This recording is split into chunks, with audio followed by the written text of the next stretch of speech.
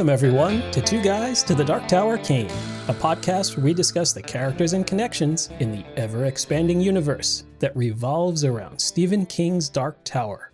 I'm Jay Russo. And I'm Sean McCurr. You can email us at twoguysdarktower@gmail.com. To support the show, visit us at patreon.com/twoguysdarktower.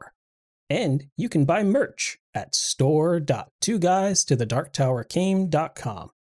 In this episode, we'll cover the 1980 film adaptation of The Shining. Let's start the show. Directed by Stanley Kubrick, The Shining stars Jack Nicholson as Jack Torrance, Shelley Duvall as Wendy Torrance, Danny Lloyd as Danny Torrance, and Scatman Crothers as Dick Halloran. Kubrick's vision for The Shining is significantly different from King's novel, but hits many of the same beats. Jack Torrance is hired as the winter caretaker of the Overlook Hotel. His son has extrasensory powers, which the cook of the Overlook has too. As the winter gets worse, tension builds up between the family. We're finally tackling The Shining movie, which has loomed large over our coverage of the book, Jay. I think we've mentioned it almost every episode. Mm-hmm. It is a hugely influential piece of American cinema, I would say. Oh, yeah. And parodied relentlessly, used as inspiration for a lot of different things. It's straight up copied over and over again. I was just listening to a podcast and they mentioned the first Toy Story movie and how the directors made sure to point out, did you notice that the carpeting is the same as the carpeting in The Shining? So like even in kids' movies that came out 30 years later. Yeah, Ready Player One replays the scene of the bloody elevator and stuff frame for frame. Yep. So we got lots of background on this. And we wanted to start with something we did in a bonus episode a few months back, and that's talk about what makes a good adaptation. And we said that there are really three pieces, and if a movie can get those three pieces mostly right, you're generally going to have a good movie.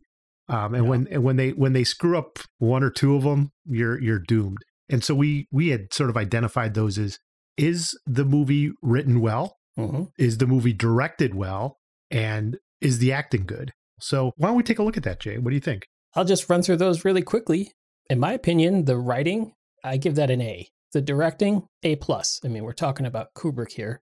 And the acting, also an A. So on average, that's a solid A, almost A+.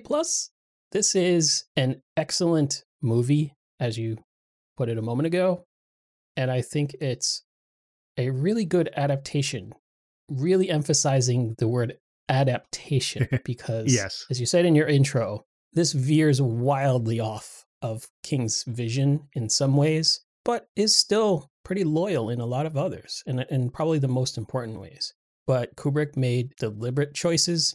Some of them were likely for the fact that this is a visual medium versus the written word. Other things were for, I know that maybe the technology didn't exist to do some of the things he might have had to do otherwise. But I think all in all, this is an excellent movie and a very, very good adaptation. Yeah, and just to sort of go a little bit further on that, obviously when taking a 500, 600 page book and adapting it into even a 2.5 hour movie, there are liberties that are going to need to be taken and things are going to be streamlined. And so, yeah, I mean, look at the masterpiece that is The Dark Tower. Exactly. I mean, they were able to streamline that into 90 minutes of just gold. Pure gold. While many people, including Stephen King himself, would argue that it doesn't hew close enough to the book, I think what has been written really emphasizes the directing piece of it. This is a director with a clear vision of what he wants to do, and the writing supports that vision. Yes. Almost to a T. And so I think that that's why both you and I think that those are really high grades. And then obviously with the acting, we all remember Jack Nicholson. We all remember Shelley Duvall. But I think both you and I found that sort of a surprise for us was Danny Lloyd as Danny Torrance. Yeah. They always say don't work with kids or dogs. And he was able to hold his own in this movie against Nicholson, which is sort of, yeah. I mean, he's not far better than a dog. Yeah. Yeah. I mean, if you would have cast a dog in that part, it probably wouldn't have worked. We might have been questioning some of those choices. But when you cast that boy, I mean, sure. I mean, he's not the best actor of all time, but I thought that he played the part how it needed to be played for it to work in this movie with the right amount of fear at times and just sort of creepiness of the hotel and how it impacts him. I agree. Danny Lloyd was way better than I remembered him being, and not just better than my memory, but I think just objectively good. He was 8 years old when he played this part. And as I understand it, most of what he was directed to do was completely out of context. He didn't fully understand the nature of the film, the story that he was acting against, and any of the special effects and other quote unquote scary things that he was reacting to weren't actually there. He wasn't looking at blood gushing out of an elevator. He wasn't looking at a rotting corpse of a dead woman chasing him out of a hotel room. He was just playing with his cars and trucks in a hotel hallway, right? Yep. My memory of one of the problems with his performance wasn't really him. It was the portrayal of Tony as the crooked finger. Yeah. I didn't like that choice, but that's not on him. I think that's on Kubrick. Right. They had to make a choice. How do we represent Tony? Is it a voice? Is it some special effect? Do we cast another actor who nobody can see except Danny? I'm sure they went through all sorts of iterations, and they settled on Danny Lloyd doing a little crooked finger thing and a crunchy voice. Yep. It kind of works better for me now than it did when I first saw this movie decades ago, but it's probably the weakest part of the performance. But again, it's not Lloyd's performance that's weak there. I think it's an adaptation choice. Yep. So a couple of the other things with the adaptation, I think the maze as a metaphor just works so much better. It is much more interesting than the topiary animals. I mean, absolutely. It works on this like double layer of like Jack trapped in his mind, as well as sort of like they're stuck in the maze, and it just leads to a more dramatic conclusion than what could have been very fake looking, especially for the technology at the time, very fake looking animals attacking it. It just sort of adds thematically the maze so much better. So that was a great decision. The fact that we don't spend a lot of time in Jack's head and the whole wasp's nest thing and back at the school, like those are all things that work in a book because you're sort of building up characterization. But when you only got 2.5 hours, like you got to cut it to the bone, right?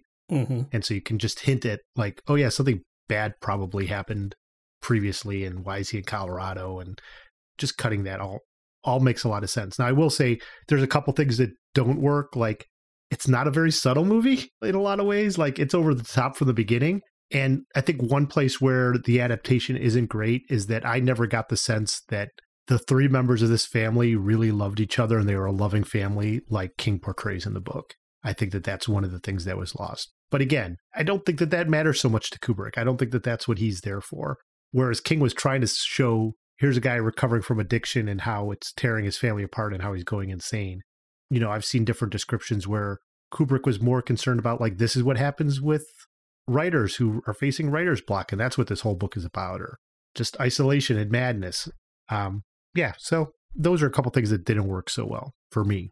If we want to linger on Stephen King's problems with the movie for another moment, Kubrick decided to make Jack an already damaged person, basically already a crazy man before he ever got to the Overlook, and somebody who didn't like his family, maybe outright despised them. Yeah. I think he resented the existence of his child, and he really condescended to his wife. And as you said, I don't think there's any love between at least Jack and the rest of his family. Right. There might have been a little bit, but even there, I didn't feel like Danny loved his father. And I don't think Wendy had any feelings for Jack at the point where the movie begins, except puzzlement at best and fear at worst. And also Kubrick chose to show Jack as a failure. Jack, in Kubrick's eye, is somebody who never succeeded at anything. He wasn't a good writer. He never sold anything. He never published anything. He kept getting fired from every job he had, and he was failing his way closer and closer to the gutter, basically. And while Jack, the character in Kubrick's movie, saw his time as caretaker in the Overlook as his last chance to finally write his great story and be a successful novelist, Kubrick never showed us Jack doing any of his job. Right. He's never caretaking. And when at the end of the movie, when it's revealed that he hasn't been writing either, he's basically just been useless the entire time. The only time we see anybody doing any caretaking is a brief scene when we see Wendy checking the boiler. Right. So it's pretty obvious that Jack is just a lump. So taking this back to King for a moment, King didn't want Jack to be that guy. He wanted him to be a regular, average person. This is the story that you and I have talked about, is one of, if not the most autobiographical stories that King wrote. So King saw Jack Torrance as himself. Mm-hmm. And King is not a crazy man on the verge of insanity. He's an average guy who happens to be a successful writer and has struggled with addiction. Right. And has, at times, had some scary thoughts about his family, like, would they just please shut up for once kind of thing, which I am guessing is probably something every parent thinks from time to time. King wanted that average guy to be driven insane by supernatural circumstances in this hotel, coupled with the isolation. That's not what Kubrick gave us. I think what Kubrick gave us was fantastic, but it wasn't what King wanted or intended. And that's where all the friction lies. And, a lot of that lies with the fact that Kubrick hired Jack Nicholson to play Jack Torrance. And when you get Jack Nicholson, you get Jack Nicholson. And as I was watching this movie, I was just sort of like, yeah, 9 years later, he was the Joker. And it totally makes sense that Tim Burton would hire him to be the Joker, because you could see him from this and be like, oh yeah, he's a totally chaotic, crazy person. Let's do that. What I found fascinating was you did a little research and found out that there were some alternate casting ideas for Jack that would have totally reshaped this movie, I think. Oh, yeah. One of them was John Voight, which, yeah, that would have been interesting. Sure. Especially in 1980 yeah. or 79 when they were, or was it 78 when they began making this movie? Hundreds of takes. Michael Moriarty, I'm not too familiar with his stuff, but I think the most interesting alternate choice was Christopher Reeve. And if he had been cast, he would have been making this movie in between Superman 1 and 2. Which would just sort of blows my mind. I think that would have been so fascinating to see somebody who just came off of Superman, where he was, in my opinion, not only the perfect Superman, but the perfect Clark Kent, right? And then to have that guy be the guy who goes crazy at the end. And Christopher Reeve it'd be like Superman 3. It would have been just like Superman 3. And they could add Scatman Crothers instead of Richard Pryor. It would have been great. It's all coming together. And Christopher Reeve could have pulled off going crazy, I think, and been fantastic. Absolutely. So, yeah. So let's get into a little bit more about some of the interesting things that Kubrick uses, because he doesn't have a third-person narrator and he doesn't have chapters of the book where he can sort of explain Jack's descent into madness. What he's got is film techniques to do this, right? Yeah, like inexplicable title cards. Yeah, there should have had a voiceover. And this is where Jack started to lose his mind. But what does he do instead? Well, one of the things that Kubrick uses is mirrors. Mirrors appear to be a link to the supernatural in this film.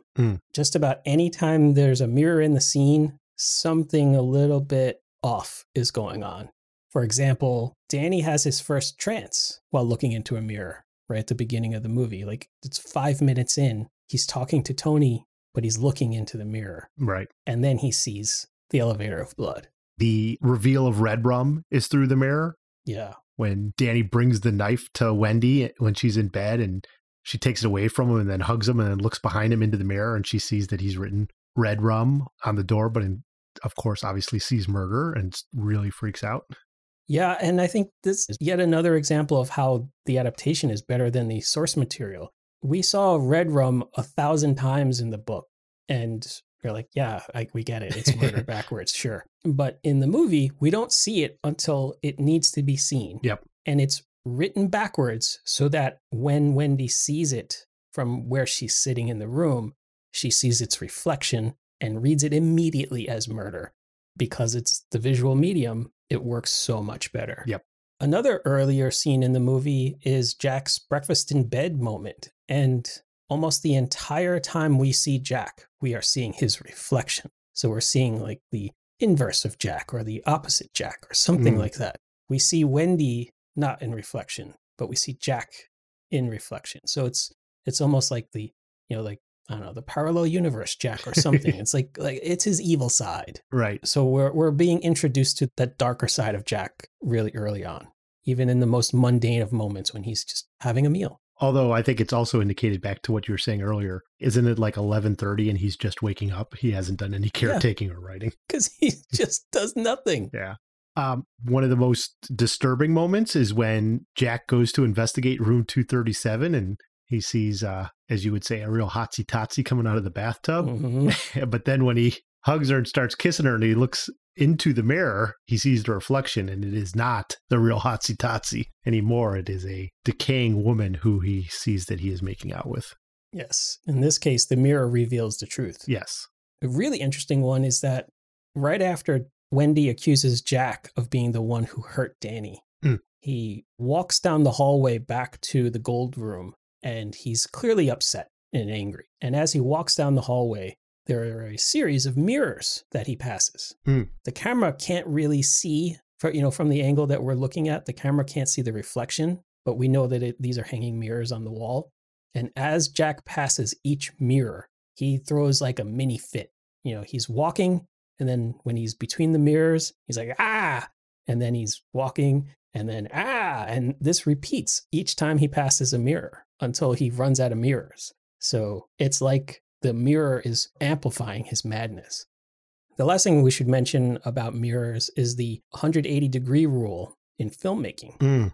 And this is a rule that says that once you establish the position of the camera in relation to the subject, you can never move the camera beyond 180 degrees of the subject. You basically have to stay to one side of what you're filming at all times. Right. Otherwise, it is disorienting to the viewer and could even break the magic of what the camera is showing. And Kubrick deliberately breaks this rule in the red bathroom. When Jack is speaking to the waiter, Grady, the camera stays on one side of them for the first half of the scene. Grady is subservient and is totally apologetic to Jack.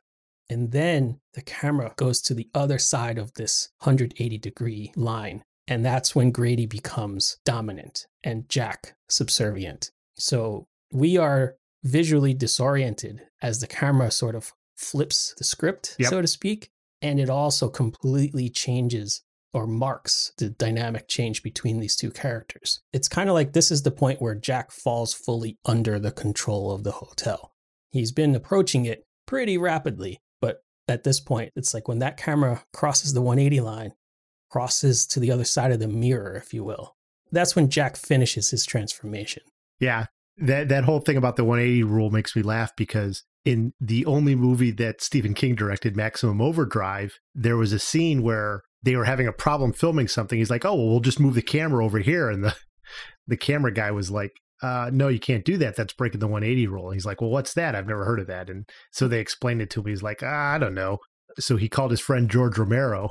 And George is like, you could break it, but really good guys can break it, like Sergei Eisenstein, who did for the Battleship Potemkin. He broke it, and that was okay. But yeah, you probably shouldn't do that. And then he saw David Lynch, Stephen King did, and he's like, David, what's this thing about the 180? And David Lynch laughed at him too. It's like, no, you shouldn't do that. He's like, but I can do it if I want to, right? And he's like, well, you could do anything you want. You're the director, but yeah, it's not going to work. So it just goes to show that there are rules and they should be followed. But if you are an expert at the rules, you can know when to break them for important effects like Kubrick does here. Right. And it doesn't matter how much cocaine you're on. Yeah. You shouldn't break some of these rules. Yeah. And when you're break it for good things like the Battleship Potemkin or The Shining, not for Maximum Overdrive. Oh, maybe if he broke more rules. Maybe if he just didn't make the movie. Well, now you're thinking.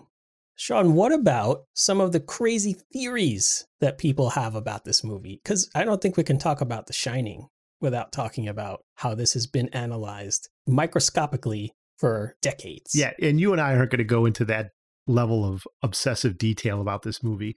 There's a lot smarter people who would do this. But for me, the big thing is just the constant idea of this maze. Mm-hmm. It's introduced early. And when Jack and Wendy show up at the hotel, there's all this walking around of the passages, right? Yeah. Kubrick's using a Steadicam, so like he could just follow the actors and walk as they're like going through. And there's all of this things of like Wendy saying, boy, I need breadcrumbs. It's like a maze in here. I could get lost. And this whole idea of the labyrinth. Yeah. We mentioned earlier that the maze is a metaphor for and literal interpretation of the hotel itself. Mm. And that's what you're talking about, how Wendy felt like she would need a trail of breadcrumbs to find her way anywhere she's going. But the pattern on the carpet is also like a maze. That's right. And the maze itself is both bigger and more complex than its own map. So if you look at the scene where the camera pans across the maze map near the maze's entrance, I guess it's trying to give people a fighting chance. This is Right. what the maze looks like. If you were able to hover above it, you could see this is where you would have to go. When we actually see the maze from the real maze from above, it is way bigger and way more complex than that map ever lets on. And there's also the model of the maze, which Kubrick so masterfully mixes in with the physical maze. Yep. He has a helicopter shot of the maze. He's got Danny and Wendy superimposed in there on a tiny little bit of it. And then he puts the model of the maze on top of that, and then has Jack staring down on the model as if he were Zeus on Mount Olympus, ready to move his action figures around like in Clash of the Titans, my favorite movie. It's so great because the maze, like the hotel, is a perfect metaphor for how things don't add up. Right. And it also matches the hotel in terms of another of the crazy theories is that the hotel has like this ever-changing architecture.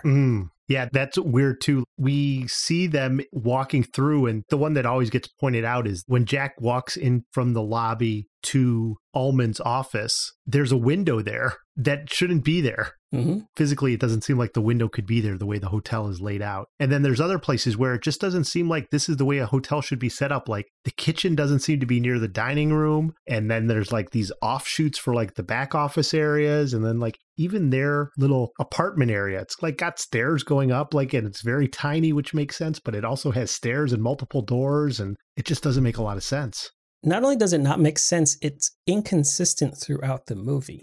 Things seem to change and move. When we first see their living quarters, they enter like an exterior door from the hallway and then walk up half a flight of stairs. And then to one side is Danny's room and to the other side is their room. But then later, when Jack is chasing them with the axe, none of that half flight of stairs is there anymore. No. It's just gone. Yep. And there's an extra door where there shouldn't be to the pantry when Jack's locked inside. On the outside, there are 2 doors into the pantry. On the inside, there's only 1 door to the pantry. Why is that? And Kubrick had to manufacture all of this. This was not... No, as I said, it wasn't a real hotel that they're filming. This was not a real hotel. Yeah. So he had to deliberately say, put an extra door there because I want people to think subconsciously something's not right. Yep. And that's what he does throughout this thing. I love it. This is one of my favorite aspects of the movie, that everything is just constantly different or it doesn't make sense. Just doors where there shouldn't be doors and windows where there shouldn't be windows. And the space seems bigger than it could possibly be. The inside space is bigger than the outside, seems to indicate. And it's so much fun because it just puts you off kilter. And in another movie, we would be complaining that this is all breaking continuity and that people are being sloppy and that it doesn't make any sense. In this movie, because Kubrick is such a perfectionist, it does come across as deliberate and there's a reason for it. Just like breaking the rule of 180, there's a reason that he's doing it. And it's to add to this idea of you're off kilter. Anything could happen at any time in this hotel. And I'm not going to prepare you for it. And it's going to be very upsetting to you if you're somebody who like notices these things, like, or even if you don't notice on a subconscious level, you're like, something doesn't seem right here. And I think that comes across. It's like Kubrick wanted the hotel to feel like it was a living thing. And if he had had the technology for CGI, maybe he wouldn't have done the extra doors and the windows where there shouldn't be windows. He would have had the hotel just like, while somebody was walking through a room, like a door would just move from one end of a wall to the other end of a wall. And they wouldn't notice, but we would. Right. Because they just left the room. But he couldn't do that. So instead, he just put extra doors and windows and stuff. And it's kind of like a house that tries to eat Jake, right? Yeah. The house basically just starts to rip itself to shreds and splinters as it starts to transform its shape because it's made of things that don't bend. It's made of wood and metal. But if Kubrick could have done that to the Overlook, like, room rearrange, or now it's bigger, now it's smaller, now there's doors here, now there's there, now these steps are gone. He could have done that, but what he did instead was he built a set that was just bonkers, and it works. Yep. Any other crazy theories, Jay? One other one I'd like to talk about is, how did Jack get out of the pantry? So as presented in the film, he's in a room that he cannot get out of without help. Right. And there's no reason for Wendy to let him out. She worked really hard to get him in there and clearly fears for her life. And they even have a conversation through the locked door. And now she says, I'm getting out of here. You got to stay. Yep. There's no apparent reason for Danny to let him out. So it was a ghost that did it? Well, I mean, that's how it is in the book too, right? Yeah. That there's some other force that's doing it. Now, having said that, I think King is a lot more obvious that there are actual physical things happening in the hotel, whereas Kubrick, I don't know if he makes that quite as obvious, that there are actual supernatural entities there. I think he leaves it vague enough that you're supposed to question what's going on, and is it all in their heads? So it becomes more of an issue here. Like, does Grady unlock the door, or is there something else going on? Yeah, there are some pretty easily defendable interpretations of this film that there are no ghosts in the hotel, that the hotel is not haunted. These are just the delusional visions of a family that has gone insane together. And maybe Danny has a supernatural power that allow him to see visions of the scary things, but 1,000 gallons of blood isn't going to unlock a door. Right? That's not how that works, I guess. So that narrows the focus to Jack getting out of the pantry is the only evidence that there actually is something supernatural about the hotel. Or we have to explore some other explanation. Such as? The only other thing I could think of is that Danny did it. And he did it deliberately because Danny saw, perhaps with the aid of his shining powers, a way to get himself and his mother to safety. And that meant leading his father to his death in the maze. Interesting. It's kind of like he fulfilled the destiny that he foresaw. Right. Rather than just leaving him to starve to death in the pantry, which would take a long time because he's got all the pantry food. Right. I mean, Triscuits for years. So maybe it was the maze or nothing. Yeah. So we've touched on a couple of these weird theories. If you really want to get your mind blown, you should go see the movie Room 237, which is a documentary of people who are obsessed with The Shining and who are just allowed to tell their theories. And the movie just intercuts these people saying, this is what I think this movie is about. And they intercut it with scenes from the movie. Some of the theories range from this movie is actually about the Native American genocide by Western Europeans, to that this is Stanley Kubrick's confession that NASA hired him to fake the moon landing. Because that's why you make a movie. It's to admit that you lied about another thing you made. It is a fascinating look at some real obsessive film folks and the amount of analysis you can do on the movie. So check out Room 237. Jay, is it time for some Dark Tower Thinnies?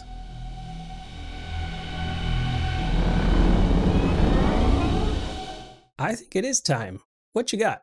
So I'm sure that when Warner Brothers acquired the rights to this book and offered it to Kubrick, and Kubrick was like, yeah, I also want to read other things that King did, such as The Dark Tower, to get a better sense of it, and then littered his movie with Dark Tower references.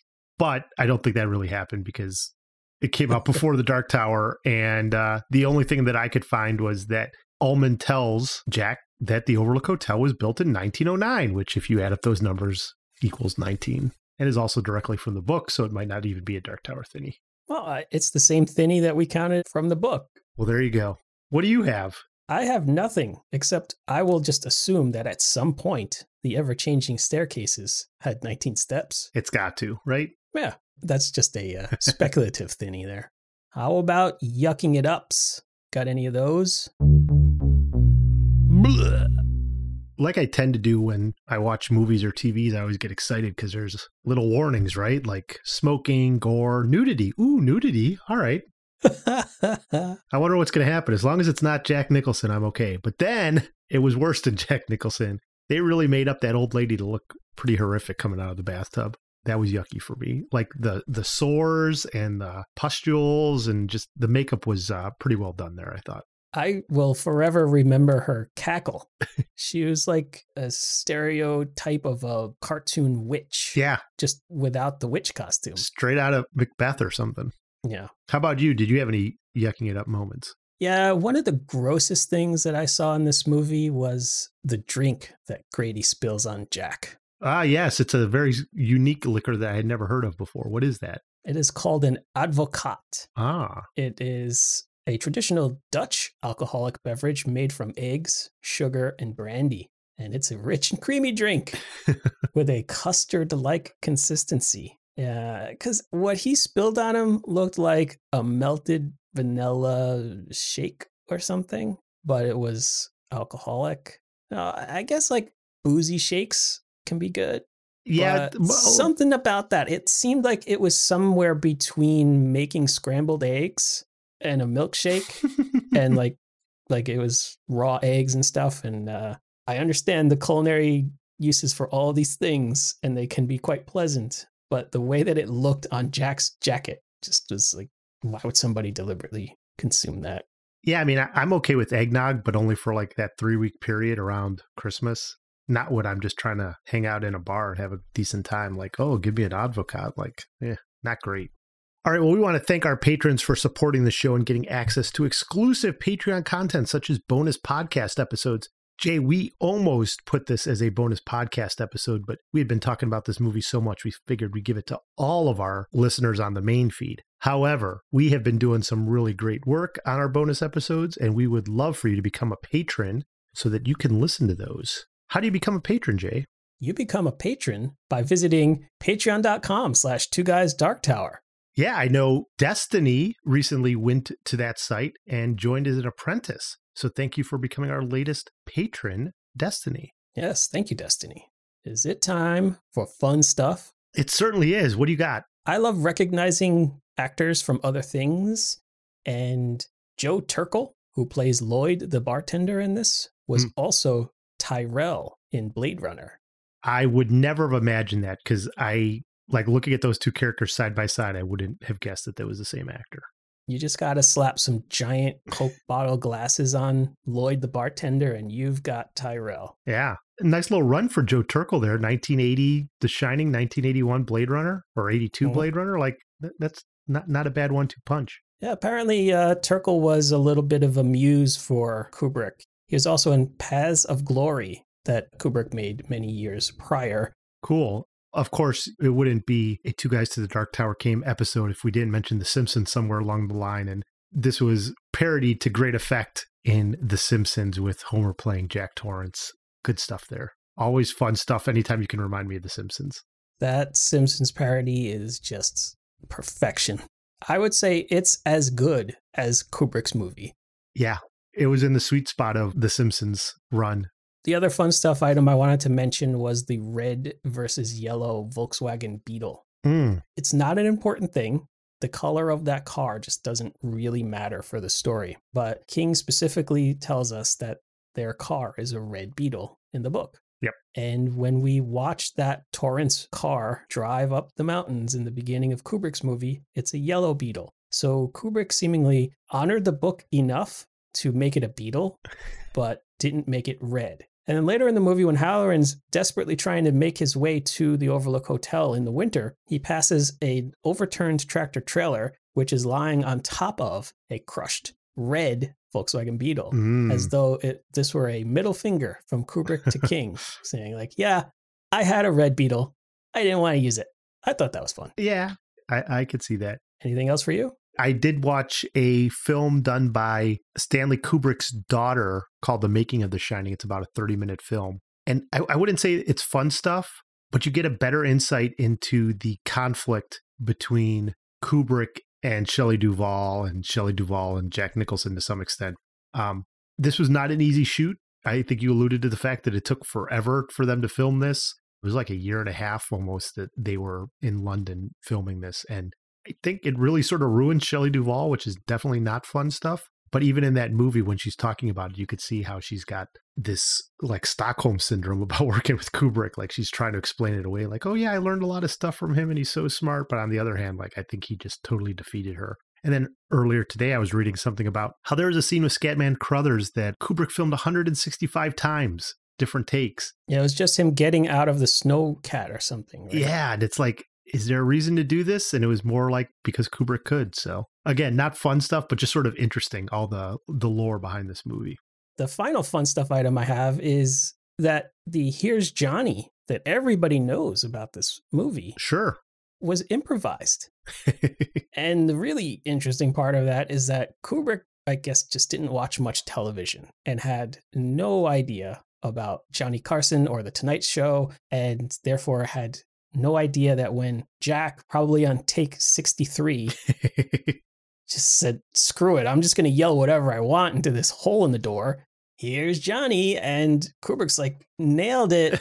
We're using that take right there. And that made it into the film. And it wasn't until after the film was released, I think, that Kubrick found out that this was a direct pull from The Tonight Show.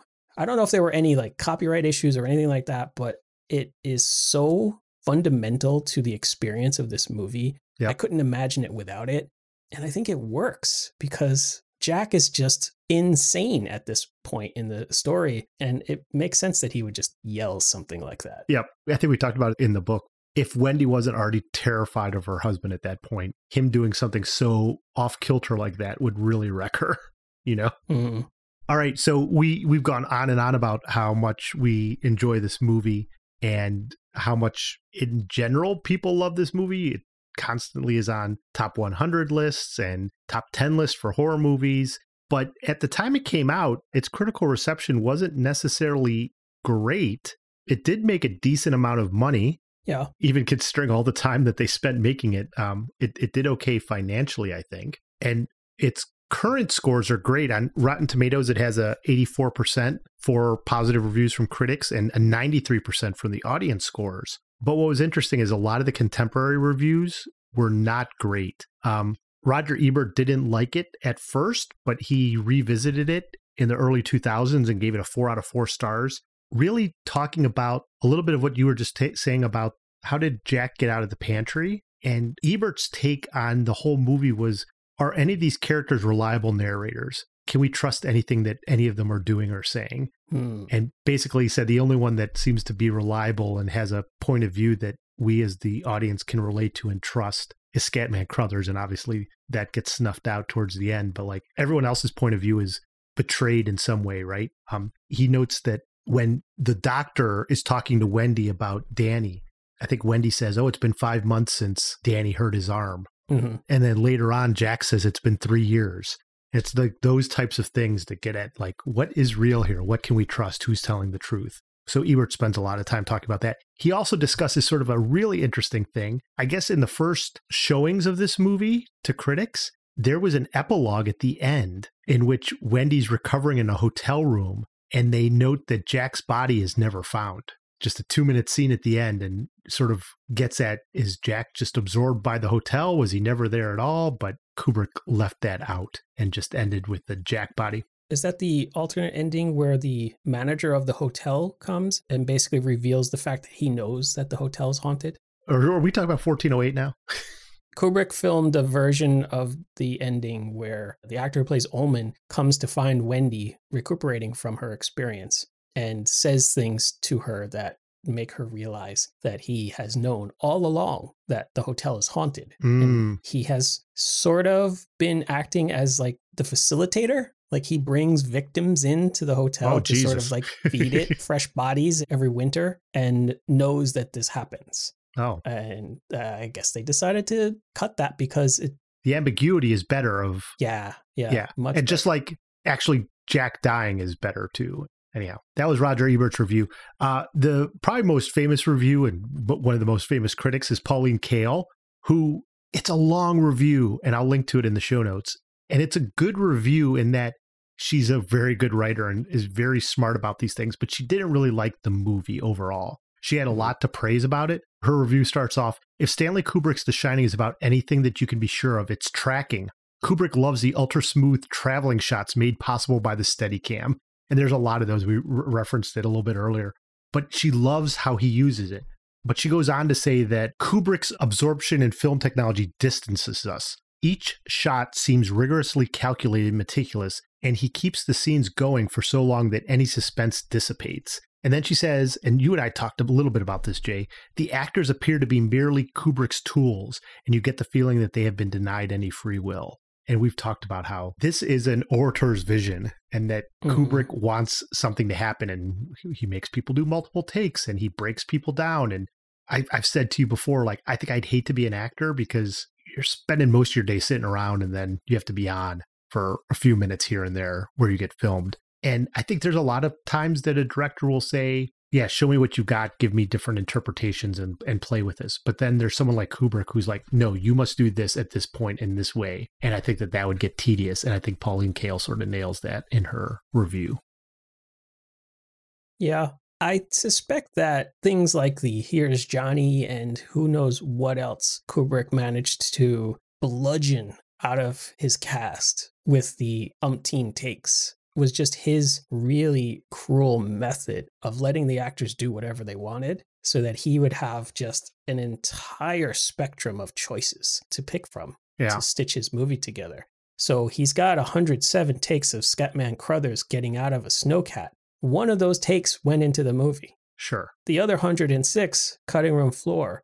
But something about that take that he picked was just what he wanted. And maybe it was the 105th one when Crothers was like, if he asks me to do this again, that's it, right? Yep. So there's something in his physicality and the madness of his eyes, something that Kubrick was looking for and maybe didn't know how to elicit any other way. I'm not apologizing for Kubrick. I don't think this is a good way to get performances out of your actors, but this was the method he followed and it yielded the results that we see on the screen. Yeah, it broke Shelley Duvall. It kind of ended the careers of just about everybody who was in this movie except for Nicholson. But he still made a movie that most people now regard as a masterpiece. Yeah. So there's some method to his madness.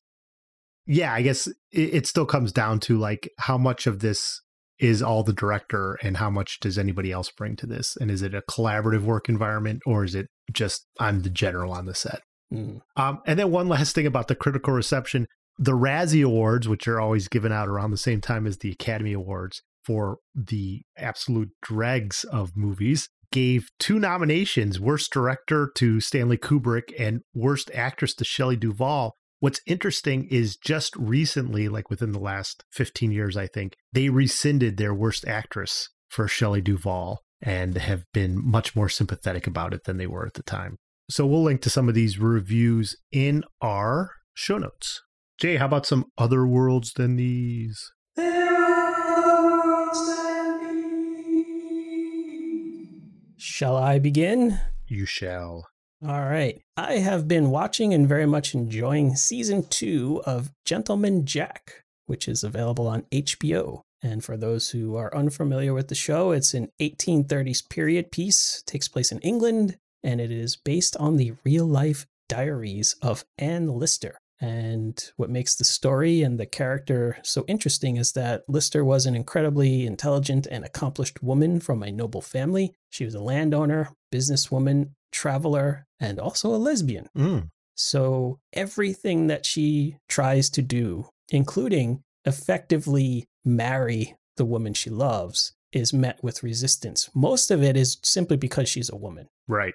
Like she can't even vote, but she is of this noble house and has all of this land and wealth. She's also incredibly smart, incredibly well educated, and has all of these schemes going on, like legit schemes. Coal mines and building hotels and all this stuff. But she has to do it all like through lawyers and bankers because she's a woman. Right. And then alongside all of it is the fact that she's gay and she has to hide that from the world. And all of this is done wonderfully. So check it out. It's on HBO. Both seasons are available. Very good. I am watching the final season, season 6 of Peaky Blinders on Netflix with Cillian Murphy in the head role. It's Thomas Shelby, who comes from a Romany background, and he and his family have become gangsters of a sort. And over the 6 seasons, Shelby increases his power so that not only is he just the leader of this small band based out of a bar in a backwater English town, but he's actually become a MP, a representative in Parliament and representing people, and his schemes get much bigger and he's got much more power. And Cillian Murphy is just fantastic. I think he's a great actor and he really has a lot to play here in Peaky Blinders. And also in it is Tom Hardy, who's not in it very often. He plays a Jewish gangster named Alfie Solomons. And whenever he's on the screen, he just steals the show. He's fantastic.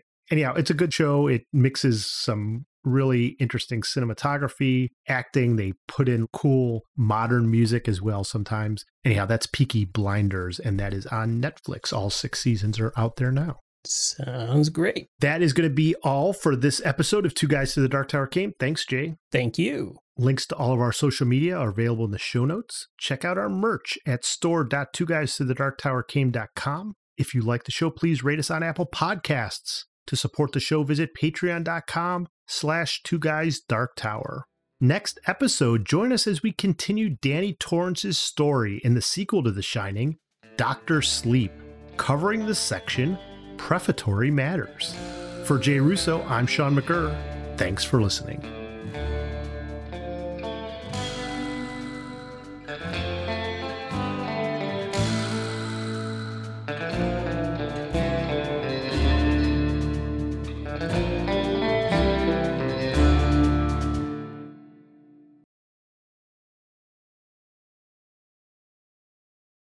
Thank you. Thank you. Thank you. You don't have any lines at the end here, Jay.